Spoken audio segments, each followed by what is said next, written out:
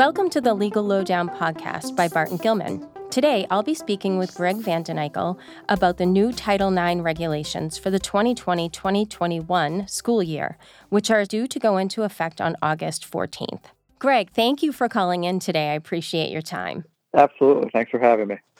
In addition to the chaos that is everything surrounding schools right now, given the pandemic, there are also new Title IX regulations going into effect on August 14th. Those are set to make fairly significant changes to the way elementary and secondary schools investigate and address claims of sexual harassment. I know there are 4 lawsuits that have been filed, so I would think the biggest question right now that schools might have, with an eye towards can they get any additional time, is whether or not those lawsuits are going to impact that August 14th deadline. Greg, what are your thoughts? Do you think that deadline is going to change at all?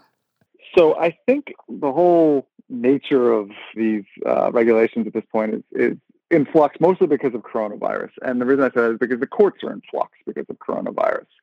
So in a non-corona world, I think that courts may have acted upon these lawsuits very quickly, knowing the universal ramifications and impact of the new rule and the new regulations. Mm-hmm. But with that said, the courts are moving slowly right now, and there are 10 days left until the regulations are to go into effect. And so I think it's unlikely, it's possible, but it's unlikely, I think, that we're going to get any sort of decision that's going to extend the time or delay the time for the rules to go into effect. And we are advising our school clients that it's all hands on deck, and we move forward as if August 14th going to proceed, and the new Title IX regulations and rules are going to be the governing law. Okay. And are the lawsuits, are those anything that you are having to explain to clients the content of, or are those lawsuits that are basically looking for an extension to that deadline? Right. The lawsuits are challenging the merits, the rulemaking process, the creation of the new rule. And I think they largely stem from the concern of certain parties on the impact of these rules. Lawsuits aren't necessarily something that I'm counseling clients about, because I think the end game of them of the lawsuits is to stall the implementation of the deadlines, not necessarily affecting the day-to-day impact of my types of clients. Okay. They don't impact how clients should prepare. No. I think the client should be preparing as if the new Title IX regulations are going into effect, which involves preparing now with updating policies and training staff and employees on the new regulations. Okay. One of the most publicized changes to Title IX is related to the definition of sexual harassment. Can you explain what is different in the final rule? Yeah, sure. So we could do a whole podcast just on the individual differences between the final rule and what was in place, both with the interim rules and the former Obama administration's dear colleague guidance. But the biggest one really is the definition of sexual harassment. And generally, Title IX applies to prohibit discrimination based on sex in a school. And there are 3 types of sexual misconduct that is generally covered by Title IX. But the most prevalent that we see in my practice is really the sexual harassment. And under the new rule, sexual harassment is defined as severe and pervasive, objectively objectionable conduct of a sexual nature that's unwarranted and unwanted, and that impacts a student's access to his or her education. This is a narrower definition than under the Obama administration and prior administrations, because it adds this severe, pervasive, objectionable analysis, and it also must be something that a reasonable person would find to be objectionable. In the past, it had just been any unwarranted sexual conduct, and then it was left. So it was a broader category for investigators to pursue. Now there kind of it's a higher threshold just for an investigation to begin, and schools are going to have to adjust to this and train their employees and staff. And I think there's going to be an extensive body of litigation in the next few years concerning what is severe, pervasive, and objectively objectionable. I use the word objective, but those terms are subjective to an extent. Yeah, I would think there's a lot of confusion around those issues. I think for schools there are. The the language is borrowed from other contexts like the employment context or Title VII litigation, which is also employment-related litigation. But schools haven't really lived in a world of trying to identify severe and pervasive sexual misconduct and unwarranted conduct. Right. And I mean, is it at all notable when I think in terms of an employment context, you're dealing with people who have been functioning in a more adult professional world and are more accustomed to things than kids are going to be. So what a child or a teen might feel is severe is different than what an adult might feel is severe. Right. I think you're absolutely right. And the one thing to note is that Title IX does apply to the adult employees, like so employee on employee misconduct. So there's a little bit of an analogy. But yeah, a student is not going to truly appreciate it. And, a high schooler may more so than a third grader. But it's going to really call into question what is impermissible conduct. And I think schools, the more training they can do to try to understand what is and is not permissible and to what extent, the better off they're going to be. Okay. And do you advise schools that the training have examples, or how do you give them any clarity around severe and pervasive?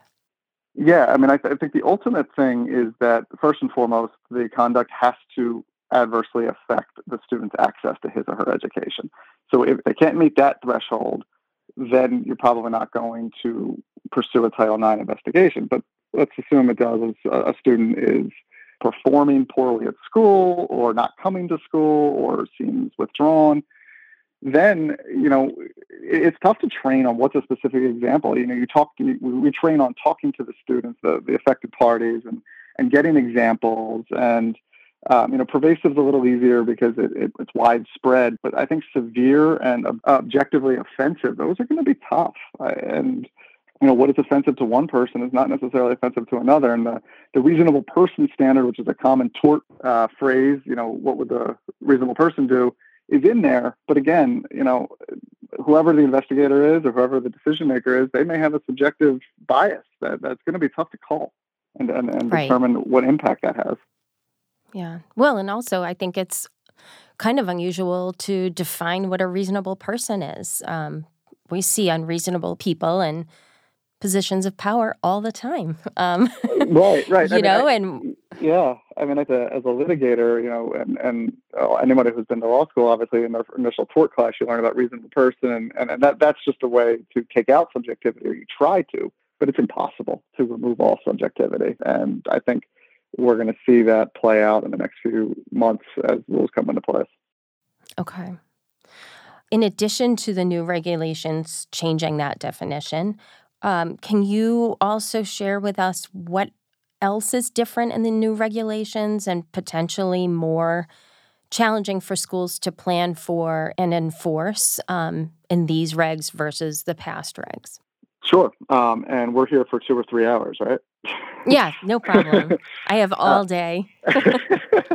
So one of the newer things that schools are going to have to consider are they're required to investigate, quote unquote, formal complaints.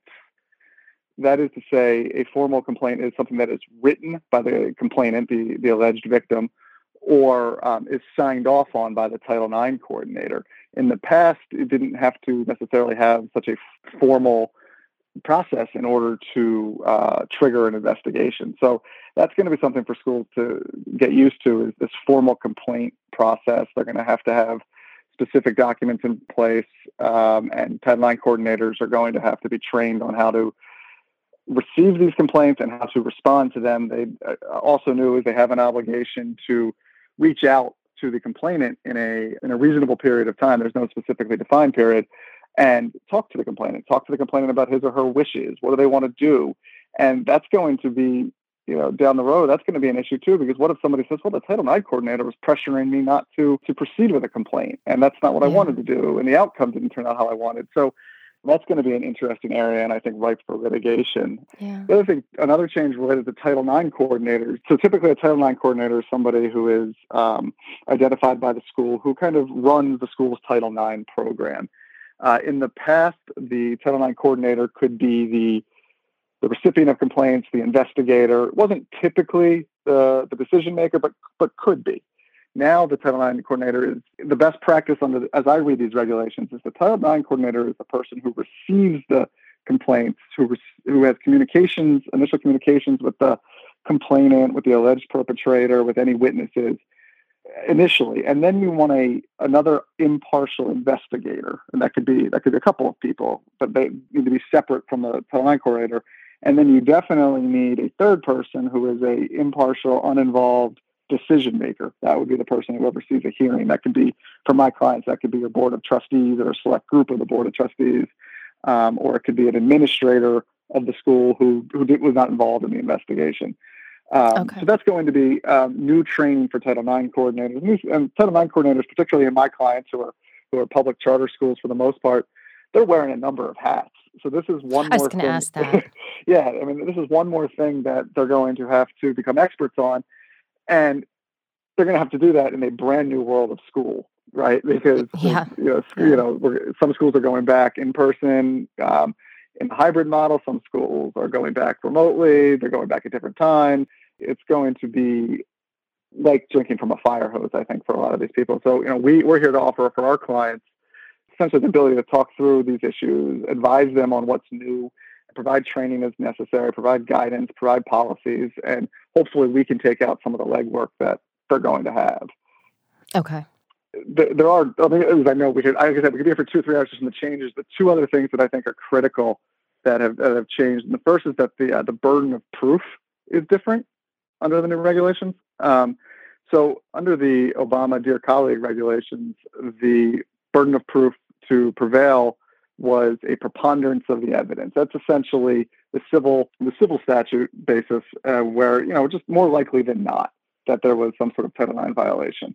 Now schools have the option to have preponderance of the evidence burden, or what's called a clear and convincing burden, which is clear and convincing evidence, which is higher degree of evidence to prevail. Some people like to say it's like 75% likely that there was some sort of violation. Now, the catch here is that schools need to have a consistent burden for essentially all disciplinary actions across the board. So if you have a student violates the plagiarism policy, if you're going to do clear and convincing for plagiarism, you can't do preponderance of the evidence for Title IX. So they're looking for consistency, which I think is going to cause some issues, and schools are going to have to revisit how they're going to judge these types of cases. Okay. And do they have to declare, at some point, do they have to say from here on out, we're going to be using one versus the other? So they do. They need to put that in their Title IX policy, and Title IX policies must be publicly disclosed. And so that school, we have our schools typically put them on the websites or in their handbooks. But another new change, this is kind of a minor one, is that schools are required to provide the identity of the Title IX coordinator, and we would just suggest Title IX policies, or at least a link to your policies, to all parents and guardians and to all applicants. Now, that's different from for my clients, the charter schools, they have applicants every year. The traditional school districts don't really typically have applicants. You think of applicants for like colleges. But for charter schools, and there's not a lot of clarity to this particular regulation, but they're going to have to consider putting links to their Title IX policies in their admission applications, which is something they've never done before. Okay. And is it in the policy that it would tell, just thinking of students that have had a situation happen, it almost sounds as though they are not allowed to approach the Title IX coordinator personally and just talk to them. It sounds like it has to be written, or can they just approach that person and talk to them? Yep, that's a great question. So they can, and they are encouraged to talk to the Title IX coordinator or any employee at the school. That's a change too, is that they can talk to any employee. Then, they can share their circumstances, and with the Title IX coordinator, they could decide, do I want to file a formal complaint or do I not? Schools only have an obligation to investigate a formal complaint. They certainly could have in their policies that they'll investigate all complaints, but under Title IX, their duty is to investigate formal complaints. But to your point, we encourage all of our clients to basically have an open door policy for students and employees concerning these issues, because you just don't know where any of these investigations could lead. You mentioned that there was an additional point in the changes that would be another hurdle in addition to the type of evidence. And what is that last change? So it's kind of two-pronged. Again, most of my clients are K through 12, so this is optional for them, but the first part of this is optional. The second part is mandatory for colleges and universities, is hearings. K through 12 schools aren't required under the new regulations to have hearings, but if they do, the rules of the hearings, and we encourage our clients often to have hearings to the extent it's possible, because it does allow for better due process and a better ability to get your case out and for the parties to be heard.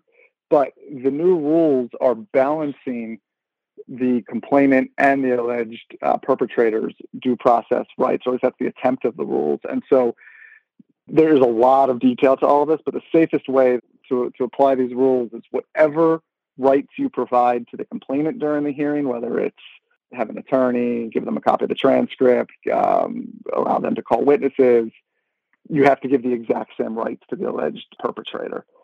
And that's something that we deal with every day in a regular corporate schools. Board of Trustees hearings aren't nearly that formal. And part of that also now is they're implementing, or they're allowing for live cross-examination during these hearings. Okay. The Obama guidance encouraged the schools to try to refrain from live cross-examination. And the examination would be done by an advocate, not party versus party. But it can create a lot of trauma to basically have to relive this. But now the new regulation for hearing cross-examination, or if necessary, cross-examination from separate rooms, but like you have a video feed or something, if necessary, that is now to be allowed during these hearings. And on that, just the last issue with respect to the hearings is that new under the regulations, and this is required for anybody who has a hearing, is that both parties are entitled to appeal and must be given the opportunity to appeal. Under the Obama guidance, only the complainant could appeal if he or she did not prevail. The temporary Trump administration rules gave schools the option. If you're going to let one party appeal, you have to let both parties appeal. In the final rule, and what's going into effect August 14th, both parties must be given the opportunity to appeal a decision. Okay. Told you there were lots of changes. There are a lot of changes. And then how does COVID affect the hearings? I understand that there were a lot of changes to sort of how and what school board hearings could be handled in light of COVID. And I'm sure that's gotten more hammered out and it has a pattern to it. Does COVID affect the hearings? Are they supposed to be in person and therefore they have to be suspended during a time of quarantine, or does it have any effect at all? Yeah, no, that's a great question. And I think that's part of why, doing the pre-planning for Title IX right now is important, because COVID has created a whole new world, but Title IX still applies, whether your school is in-person session, whether your boards are meeting in person, or whether you're doing everything remotely. If a school receives a report that somehow 2 remote students are Title IX violation, that must be investigated. And so the schools are going to have to come up with not only new Title IX policies, but probably a COVID section for those policies related to how we're going to do these remotely if we're not in person. Meaning, the Title IX coordinator is going to have to schedule calls via Zoom or conference calls or telephone calls with each party, collect how information is going to be shared in a secure way with the school, where it's going to be kept. And then to have these hearings, generally the hearings go through stages. If it's between an administrator and or the initial decision maker, and that might not be the board, then you would probably figure out a way to do a Zoom call. You would want to probably do that as opposed to a traditional conference call for due process purposes. You'd have to figure out a way to record it and make sure that everybody can get a copy of it, because that's required under Title IX now. And then if appealed to your board of trustees, if that's the next level for your particular school, then that would get on your school's board, your agenda for a meeting, and you would likely have that meeting in executive session. But, I have clients in Rhode Island and Massachusetts primarily, and both states have executive orders on how board meetings are to be conducted under the COVID state of emergency. And you would just follow those rules, but you'd also have to make sure that all of the procedural requirements of Title IX can be satisfied through a remote hearing. Okay. Is it possible that sexual harassment could take place with two remote students in a remote setting? I guess, what is the school's responsibility if it's not happening in a remote class setting, whatever that looks like, if it's a Zoom class or they're videoing classes? Yep. How do schools navigate what is severe if it's happening remotely? Yeah. So generally under the new regulations, Title IX will apply to persons in the United States with respect to their education programs. So there's key aspects there. In a facility or a location that's under the control of the school, where the incident has to happen, the unwarranted conduct needs to happen. So here's an example of how I think it can, and there are many examples of how I think violations of Title IX could still happen. But let's say there's a remote lesson going on, or nowadays most kids, not most, but also a lot of students have access to Google Docs, or they have email addresses through their school, or they have Chromebooks at home. So let's say it's a school day. You're either in a lesson or maybe you're not, but you're on school time, and student A is just sending unsolicited, sexually objectionable emails and pictures over and over and over again to student B. Student B arguably has an argument that this is unwarranted sexual conduct. It's severe and pervasive. I can't get my work done because I'm getting all these emails, and frankly, it's offensive to me. And so you file a report with the school. I think there's an argument to be made that the school has a responsibility under those conditions to investigate, because it's using school resources and in my scenario, on school time. They may also need to contact the parents and to the extent of how expansive it is, maybe law enforcement. But I think the schools are better off from a risk management perspective investigating more at this point. And if they don't find anything, they don't find anything. But at least they have fulfilled the spirit of their Title IX obligations. Okay. And then this brings up privacy. So how will the regulations impact student privacy in terms of, will there be identifiable student information that schools have to protect but can't do so with these new regulations? How is privacy affected, if at all? Yeah, no, that's a great question, and it's a question with respect to all activities of school and the dissemination of information. The way I read the regulations, I'm not seeing a huge change in the privacy issues. The school still has to maintain the privacy of the students who are involved, the witnesses who are involved. However, the parties have due process rights, and so you're generally entitled, the accused is entitled to know the name of his accuser, to know the details of the accusations. That information, while that Title IX complaint might go into a student record, which is otherwise confidential, and if Joe Smith, member of the public, asked for the alleged victim's records as a public records request, none of that would be disclosed. But for the purposes of a Title IX investigation, that information is required to be shared so that the alleged perpetrator can develop his or her defense in accordance with due process. Now, the entire Title IX investigation itself, for a particular investigation, should be maintained confidential to the fullest extent allowable, unless some other emergency or public safety issue requires some sort of limited disclosure. The personal health information or the education record of an alleged victim should only be shared within the very small universe of that Title IX investigation. Okay. All right. And what do you do if the perpetrator shares that with friends or other students? Yeah. So, I think that is impermissible, but if it's outside of Title IX, and the school should take disciplinary action on that student, I would say the alleged victim would have other means of recourse against the person who disclosed the information, because that would be an invasion of privacy. There would be potential grounds for a civil suit, depending on your state, potential grounds for a criminal suit. So, but the school would be responsible for that. Subsequent disclosure is an interesting question, and I think at the outset in public policies, schools should be telling all parties information must be maintained confidential. You cannot disclose this to anybody outside of this specific investigation. If we learn that information is impermissibly disclosed, we'll take further action. And that way schools have made it clear at the outset that they are acting as if this is entirely confidential. And generally, it's difficult to be held responsible for the voluntary action of a third party who violated your own rules. Yeah. Okay, that's great advice. You had mentioned staff training. Yeah. Are there new requirements around the training for roles like investigator, decision maker, facilitator? Anything new there other than training them for the changes? Right. Well, definitely that's the first one, is training them for the changes. And there are new specifically enumerated contents for training. It's not to say that these issues didn't come up in training. I'm sure they did. But now, we're advising clients to kind of like, you do have like the check the box materials to make sure that those points get across. And then obviously further discussion comes out of that.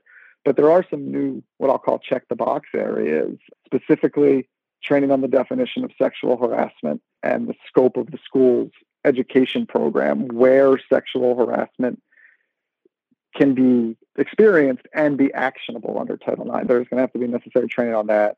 Decision makers are going to have to be trained on how to use technology during these hearings. And this is particularly true during COVID. I mean, it's one thing, you're going to have COVID technology, but when we get back to a traditional in-school setting, I say courts, but administrative hearings in general, they're becoming more tech reliant. And so decision makers are going to have to know how to use the technology. Decision makers and investigators also are going to have to receive training on the issue of relevance. And because part of the new rules is that during your cross-examination, the new rules require you're only allowed to ask, quote unquote, relevant questions. But relevant is such a broad term and it's so subjective. We're going to be teaching our clients, it's fact specific, but you're going to have to identify what's relevant. You can't be afraid to limit the scope of a cross-examination if it's getting outside of the scope of the particular claim. And that's going to, and I trust and I know that investigators, coordinators, decision makers, they try to do that. Logically, people know that you're not entitled to all information under the sun.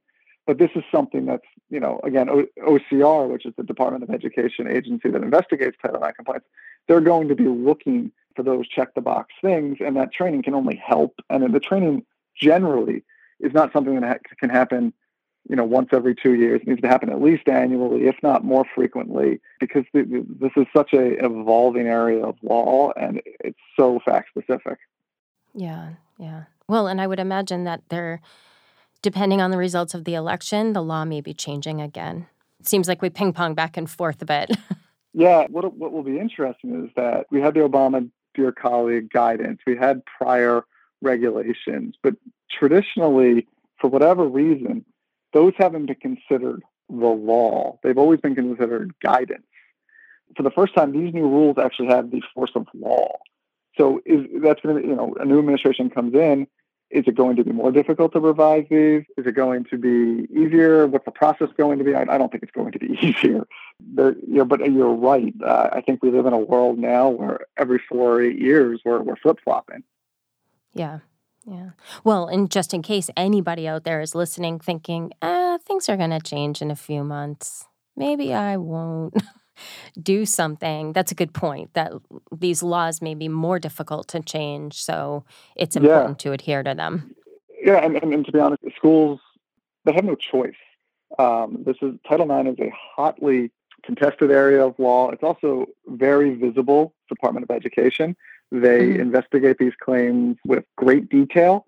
They look for issues in policies that find deficiencies because policies are missing parts that are required, but may not seem, that's not necessary. I know that logically. And so the schools are taking risks by not, implementing the new policies as quickly as possible. And the school year, I can speak for Massachusetts, there's a couple more weeks because we're starting a little bit later this year, but these are right around the corner, and every single school has so much on their plate. But this is something that if this isn't in place for day one, and you have a Title IX incident or issue on day 2, and you don't have a policy in place, your policy is going to be found to be out of line with the current rule, and your entire investigation could be found to be improper. I hope I didn't sufficiently scare our listeners out there. I think we all understand you have to do this. I just want what's best for them. Yes. And that's good. They're glad for it. Yeah. Is there anything else that you want to cover before we close? I know as you advise clients, things that are popping up that you're seeing that clients that are listening should be considering? I think I would like to reiterate, we talked about this earlier, but they just need to remember that we're going into a strange time, but Title IX applies. And we still have the same obligations, we still have the same requirements to investigate these claims. And it may be difficult, it may be burdensome, but there is nothing in these rules that unduly burdensome counts as a defense to an improper investigation. And the investigation needs to be, under the new rules, quote unquote, reasonable in the light of the circumstances. These are very unique circumstances, but we need to, we'll be working with our schools, and schools need to work with their staff to develop reasonable investigation mechanisms during even this unique period of time. Okay. Well, thank you so much, Greg. I appreciate your time and the very important messaging around this. And August 14th is right around the corner. Oh, I appreciate the opportunity to speak about this. And yeah, it's coming quickly, so we're all running to the deadline. Yeah. If anybody is interested in more podcasts with Greg about Title IX, you can find them on our website at www.bglaw.com. His bio is also on the website. And then one thing we did touch upon a little bit is student discipline during COVID in relation to Title IX. There is also a student discipline podcast on our website by one of Greg's colleagues in New York that may be helpful for some. But thank you for joining me today, to Greg and to all of our listeners.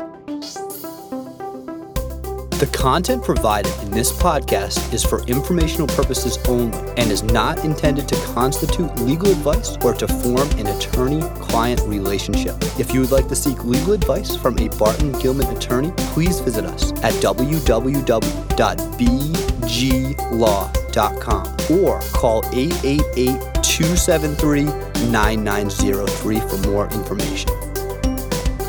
Barton-Gilman serves clients throughout the Northeast with offices in Boston, Providence, and New York, offering legal services in a wide variety of matters, including medical and other professional liability defense, premises liability and business litigation, education law, employment, family law, insurance coverage, trust and estates, criminal defense, corporate formation, and intellectual property. The firm and its attorneys have received numerous awards and accolades, including Best Lawyers, Best Law Firms, Best Places to Work Rhode Island, Outstanding Philanthropic Business, the Common Good Award, and Super Lawyers.